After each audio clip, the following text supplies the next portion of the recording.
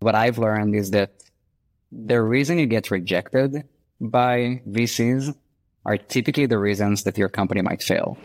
The truth of the matter is that, investors are not your friends. Like, these people are there. There's a binary outcome that goes along with that too. And you got to have their money back in 3 to 5 years. We struggled very hard for 4 years where no one wanted to invest. The last round we raised was 486 million euro. So a pretty large amount. And the first round we raised was 1.6 million euro. And the level of stress and the level of uncertainty was not much higher for the last round versus, the first round we had. That was incredibly difficult, right? The notion of venture capital was very nascent in South Africa at the time.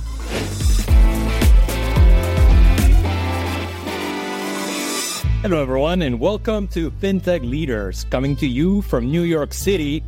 I'm your host, Miguel Armaza, and I'm a co-founder of Gilgamesh Ventures, a venture capital fund that backs early-stage entrepreneurs in the U.S., Canada, and Latin America. If you enjoy this conversation, I invite you to leave a review on Apple Podcasts, Spotify, or wherever you get your show so more people can learn about FinTech leaders. In this special episode, I bring you a curated selection of the best lessons, stories, and candid reflections about raising venture capital. You will hear directly from some of the strongest fintech entrepreneurs around the world, spanning across 4 continents. From the skyscrapers of New York City, through the vibrant landscapes of Cape Town, up to the lively streets of Mexico City, over to the cafes of Paris, and all the way to the heart of Bogota. The founders featured in this episode have built and continue building revolutionary companies, many of them multi-billion-dollar enterprises. To get there, they've been successful at raising venture capital from some of the most respected investors in the world. In this episode, they reveal the lessons learned and pass on valuable insights from their experiences. And since this episode is coming out on July 4th, I can assure you that many of them are living their own version of the American dream. So whether you're an aspiring entrepreneur just starting your journey or a seasoned founder facing new challenges, I hope you find valuable takeaways in this episode. First up, we have Alex Prot, co-founder of Qonto, one of the largest fintechs in all of Europe that has raised over $700 million and reached a $5 billion valuation in 2022. He advises founders to raise money only when they're ready and to have a clear plan, knowing potential investors, setting a time frame, and determining a suitable amount to raise. After the process, one should return focus to operations and growing the business. And it's funny because the last round we raised was 486 million euro, so a pretty large amount. And the first round we raised was 1.6 million euro. And the level of stress and the level of uncertainty was not much higher for the last round versus, the first round we had. So, of course, lots of things changed in between the company, probably, myself and my co-founder as well, Steve, but and the market. But yeah, so to get back to your question, I think the main thing is to be raising money when you are ready and to be clear on, what you're raising money for, is the key. And trying to make sure you manage and own the process and the timeline is very key. And I think it's, depending on the context, depending on the how sexy your company or business is, it can be, easy or not so easy. But there's definitely a huge difference versus, just taking some calls and saying yes, and sharing some data and then praying for the investors to come back to you.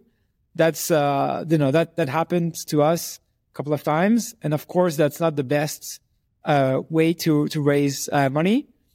If on the other hand you want to raise X million euro, this is your plan, and you already know a couple of investors could be interested, and you tell them, look, I'm going to be raising money in April. I want to raise 10 million. I want to work for 6 weeks on, talking with a different number of parties. But at the end of the 6 weeks, I really want to make sure I'll take one of the offers, the best offer, or let's say the most interesting offer, and then move back to, being 100% focused on the operations and on building and growing my business. Up next, we hear from Alloy co-founders Laura Spiekerman and Tommy Nicholas. They have raised around $200 million, and the company was recently valued at $1.5 billion. But they're not afraid to share that their success came after years of struggle and countless of rejections. They are also big believers in luck, but argue that founders can create their own luck by being open to various opportunities and networking in the industry. We got rejected a lot. It's a good reminder. I think it's because things have looked really good since then. I talked to a lot of entrepreneurs who have similar businesses, right? Like selling software into financial institutions, for example, or infrastructure, and to work out, Alloy's just how we want to be. I'm like, it's awesome, and I'm super flattered by it. But also, we struggled very hard for 4 years where no one wanted to invest. So don't do what we did for 4 years. But yeah, we had a hard time in fundraising. I think the world was really different back then. So we benefit now from a ton of luck and a ton of sort of tides just shifting in our direction. I can't overstate that enough. Luck, I think, is a huge part of it. So there's going to be a lot out of your control, but there is sort of this idea, which I believe, that you can create your own luck by saying yes to things, by being open to a variety of possibilities. So that might mean, I think especially for women, that tends to mean network like crazy, right? Your first 3 customers, 5 customers, if you're B2B, are going to come from your network. And so you don't want to spend all your time at cocktail parties and no time building, but you do want to understand the landscape well enough to know that if there is someone who's going to be asking for a platform like yours and in the market, that they know that you exist. I think one of the things that pissed me off for a long time was when people would complain about how easy it is to raise money. I remember in 2018, people being like, oh, it's so easy for these founders to raise money. I was like, it's impossible for me to raise money. So I don't know who you're talking about, but I'm spending all of my time. I mean, Laura and I, from 2016 to 2017, pitched 100 investors and got 100 no's. Now, we had raised a great seed round from the infinitely patient and amazing Primary Ventures and a few other folks here in New York, and Jenny Fielding had put us in Techstars. But we made $1.5 million last like 2.5 years or something. Maybe we raised another $250,000 or something. Oh no, that's definitely true. An angel investor, I just can't remember if she's like public that she did that, but like we had an angel investor write us like a $100,000 check. I think it was a scout check, but I don't even know. I've never even looked into this. In like 2017, that actually I think we would have gone out of business if she hadn't written that check. Like that's the level of like needing money that we were in. We stopped paying ourselves. We had no savings, so it wasn't like stop paying yourselves and live off savings. It was like stop paying yourselves and like see if your landlord notices you didn't pay rent type situation. Now we hear from Itai Damti, CEO of Unit, a company that's raised almost $170 million. Itai is also a repeat founder, and he stresses the importance of paying attention to VC feedback, as rejections often highlight potential risks that could lead to failure. He also reminds founders that execution and de-risking will determine a company's success, not investors. I will really respect investors and say that they are great. Many of them are great at what they're doing. And what I've learned is that the reason you get rejected by VCs are typically the reasons that your company might fail. It's an obvious statement, but there's signal in every VC conversations. Of course, we want to hope that we understand something about the world that they don't. And you need to be a bit arrogant and be able to take a punch sometimes to be a founder, an effective founder. But I think people should listen to the feedback, and people should, instead of ignoring the feedback or dismissing it, people should act and learn how to answer and really take into account the risks that VCs are flagging, because they typically tend to be the risks that you fail eventually as a founder. So that's one thing I learned. We have an incredible set of investors today. We raised 170 million to date from Insight, Excel, Better Tomorrow Ventures, and many other funds and long tail of angel investors. It's more than 60 right now. And I would say that despite my love and appreciation for our investors and their support to date, I actually don't think that investors make or break companies. I don't think that prospective investors make or break companies. I don't think that existing investors make or break. They're helpful. But eventually what makes or breaks companies is execution and de-risking. And when you enter execution mode, remember what your VCs that passed on you told you when they passed, because this is going to be the set of things that you'll need to de-risk as you put your head down and execute. And so we switched very quickly from fundraising mode to execution mode every time we raise money. And we typically don't speak to investors between the rounds because we have a company to build. It's a very, very difficult type of business to build. If you don't put your head down and just focus on it, this is a dangerous concept. If you think that there's a investor you should speak to and build a relationship with, sometimes it's an illusion. Sometimes you just need to focus on de-risking the business. Because, Ben Graham, the investor, said that in the short term, the market is a voting machine, but in the long term, it's a weighing machine, right? So you might get hype, you might get dollars today, but you're building a machine that needs to be weighed against market factors and trends and competition in the long term. And if you don't learn how to do it effectively, regardless of how flattered you feel by investor conversations, regardless of how you feel about progress, you're not going to build the right machine.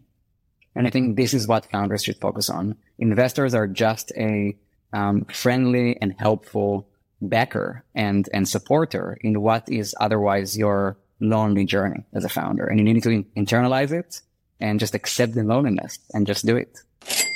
Next up, Brynne McNulty Rojas, co-founder of Habi, a company that's raised over $300 million.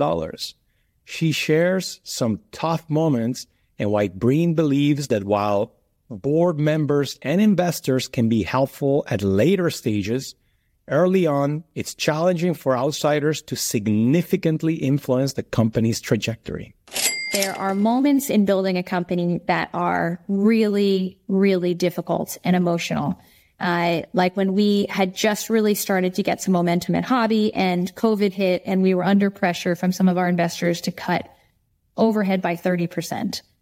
At that moment, our only overhead effectively was payroll. And we had just convinced all of these people, really smart, amazing people who we really loved and were happy to have, to leave their steady jobs at the beginning of a pandemic and trust our vision and join Habi. So we were really loath to do anything there. Ultimately, what we ended up doing, by the way, is we offered everybody the option to anonymously vote to cut their salaries or to have us do salary cuts. 100% of the company opted to take salary cuts. And actually, a couple of the leaders came to us on their own and asked if Sebastian and I were taking larger salary cuts because they would do the same if we were. So we made it through fine. We raised the A. We increased everyone's salaries even more. And I think it was a really meaningful bonding experience for the company. But anyway, that was really, really stressful for a good reason. As you go through this crazy kind of like fundraising cycle and you see everything in the news and there's all of this whirlwind of kind of PR, I think it's really important to just like keep your feet on the ground and take one foot in front of the other and just build and know that dollars are green no matter who they're from. And you just need to keep serving the ultimate client in the best way that you can, and things will go from there. At the very early stages, it's hard for anyone outside of the team to be that helpful. I feel extraordinarily lucky, as does Sebastian, that we love our board and we find our board to be very, very, very helpful. Genuinely, not just saying that. In a lot of decisions that we make, some related to personnel, some related to strategic direction, some related to just like on the ground kind of knowledge and connections, like SoftBank in Mexico, for example, has been tremendously useful as we open up that market. But I think in the very early stages, it's really hard for people to make a difference. Coming up, Katlego Maphai, co-founder of Yoco, a company that's raised close to $200 million. He recounts the struggles of raising venture capital in South Africa almost a decade ago, back when there was barely any tech funding in the continent. As a silver lining, the tech slowdown of 2022 and 2023 is nothing new for African startups. Having already grappled with funding issues, Katlego argues they are very well equipped to handle market crunches. Then you also had the topic of capital and being able to actually finance the company. And that was incredibly difficult, right? The notion of venture capital was very nascent in South Africa at the time. The other dimension in South Africa is that capital is also highly concentrated. This is just coming out of sort of the apartheid sanction times.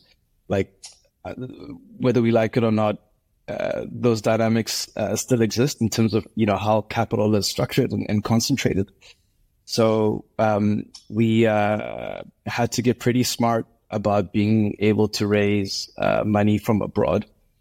And in those early days, it was very much, angels and family offices. And, we syndicated them into a company, we called it Yoco Investor Company.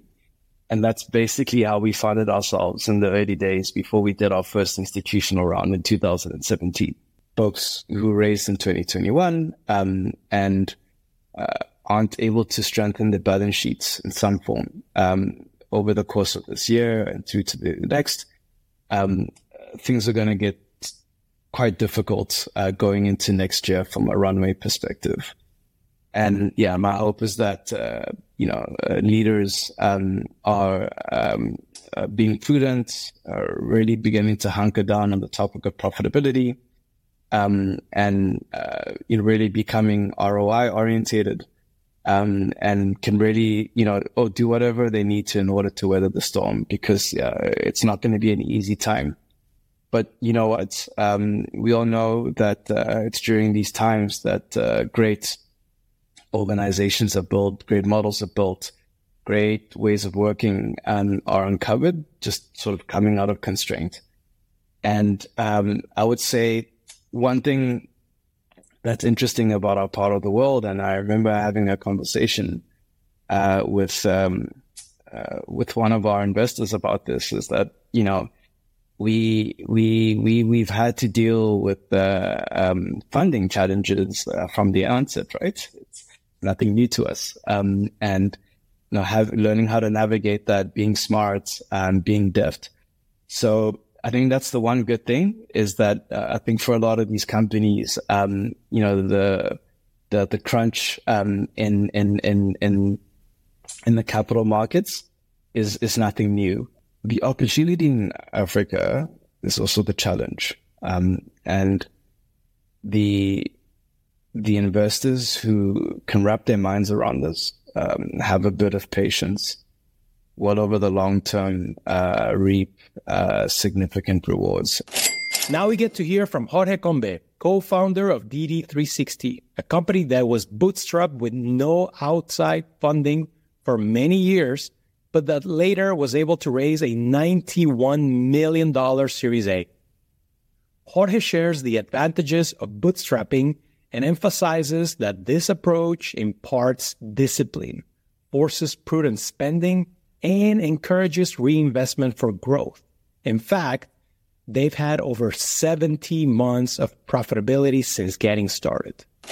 Bootstrapping, for the people that are not familiar with the term, it means that you don't raise equity. So you try to do it with whatever you want, with whatever you have, I think that was the traditional way of entrepreneurship in the 70s, 60s, 70s, 80s. So nobody had money, So there was not such a thing as venture capital. Potentially there were some dreamers and people and very little funds in Silicon Valley. But I think that for the rest of the world, everything was bootstrapped until there was this angel and then the VCs, which put a little bit of distortion within the system, because right now a person only with a PowerPoint and potentially some metrics, they can raise, I don't know, $5 billion with a 2025 cap valuation. I think that didn't exist, or at least Martin and I, we were extremely naive. We didn't even know that this was possible. No, so if you could have told us that we could raise $5 billion with a PowerPoint, for sure we would have tried to do that. No, but we were very naive. We didn't know that was possible. So one of the things that we did is that we began with our means. So we didn't have any money. So we found the DD3 with 50,000 pesos. That's all the money that we have put between us into the company. But we put a lot of work and really, really long hours. I think that by bootstrapping the company, one of the things, and just reinvestment, no? So we haven't taken any money out of the company. So we have just a salary, a regular salary, but we don't take any money out. We reinvest everything. And I think that gives you a lot of discipline, because you think you need to spend whatever you have into the register. So if you don't have any extra money, you cannot do things. But the discipline also gives you a different attitude towards how you spend the money and the capex. And that gave us the opportunity to be extremely prudent in the way that we hire, for example. So we were 5 people for the first few years because we couldn't afford more people. Then we were 10, then we were 15. So whenever you see all the hype that happened within the venture capital, whenever you take a look at some of these valuations where they're going to be losing money for the first 10 years, and then they see, well, yeah, but whenever I reach a level that is, I don't know what, then I'm going to be profitable. We don't understand that. So I think that for us, it was extremely lucky, bootstrapping, and how naive we were with entrepreneurship. We have been profitable for the company since we founded the company for every single month. So right now we have like 70 or so 80 months that consecutive profitability within the company, and just growing and reinvesting. We think that we have put a discipline that we need to reinvest and continue growing the company, and that is the only way that it can survive in the future. Next, we hear from Kurt Lin, co-founder of Pinwheel. He believes that fundraising is about building long-term relationships with partners who genuinely understand and believe in your vision. And once you find that true believer who can become a strong evangelist for your company, grab onto that person, because they will help bring others on board. A lot of the advice you get, broadly speaking, is fairly accurate, which is that this is a long-term thing, right? Like someone that I'm close to once told me, jobs are short, careers are long. And so you need to build relationships, right? And it's really interesting because I think a lot of folks have, whether behind closed doors, or I think this happens less publicly, will equate fundraising to dating, right? Where it's a lot of the times you will feel a connection with a partner who you can tell just gets it, right? And if they don't, that's okay. But don't waste your time with someone who doesn't get you, doesn't get the vision, doesn't really see where this is going, because especially early on, you need believers, right? All those early stage bets are it's like 99% team and founder, right?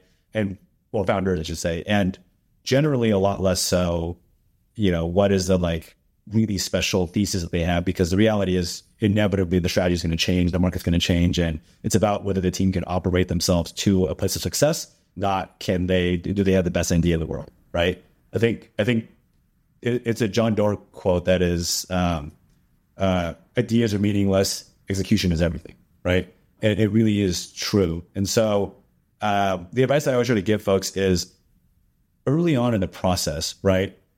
Just like with dating, when you find someone who gets it, you'll know there will be a connection there. You can tell they're leaning in and they want to learn more. They want to support you.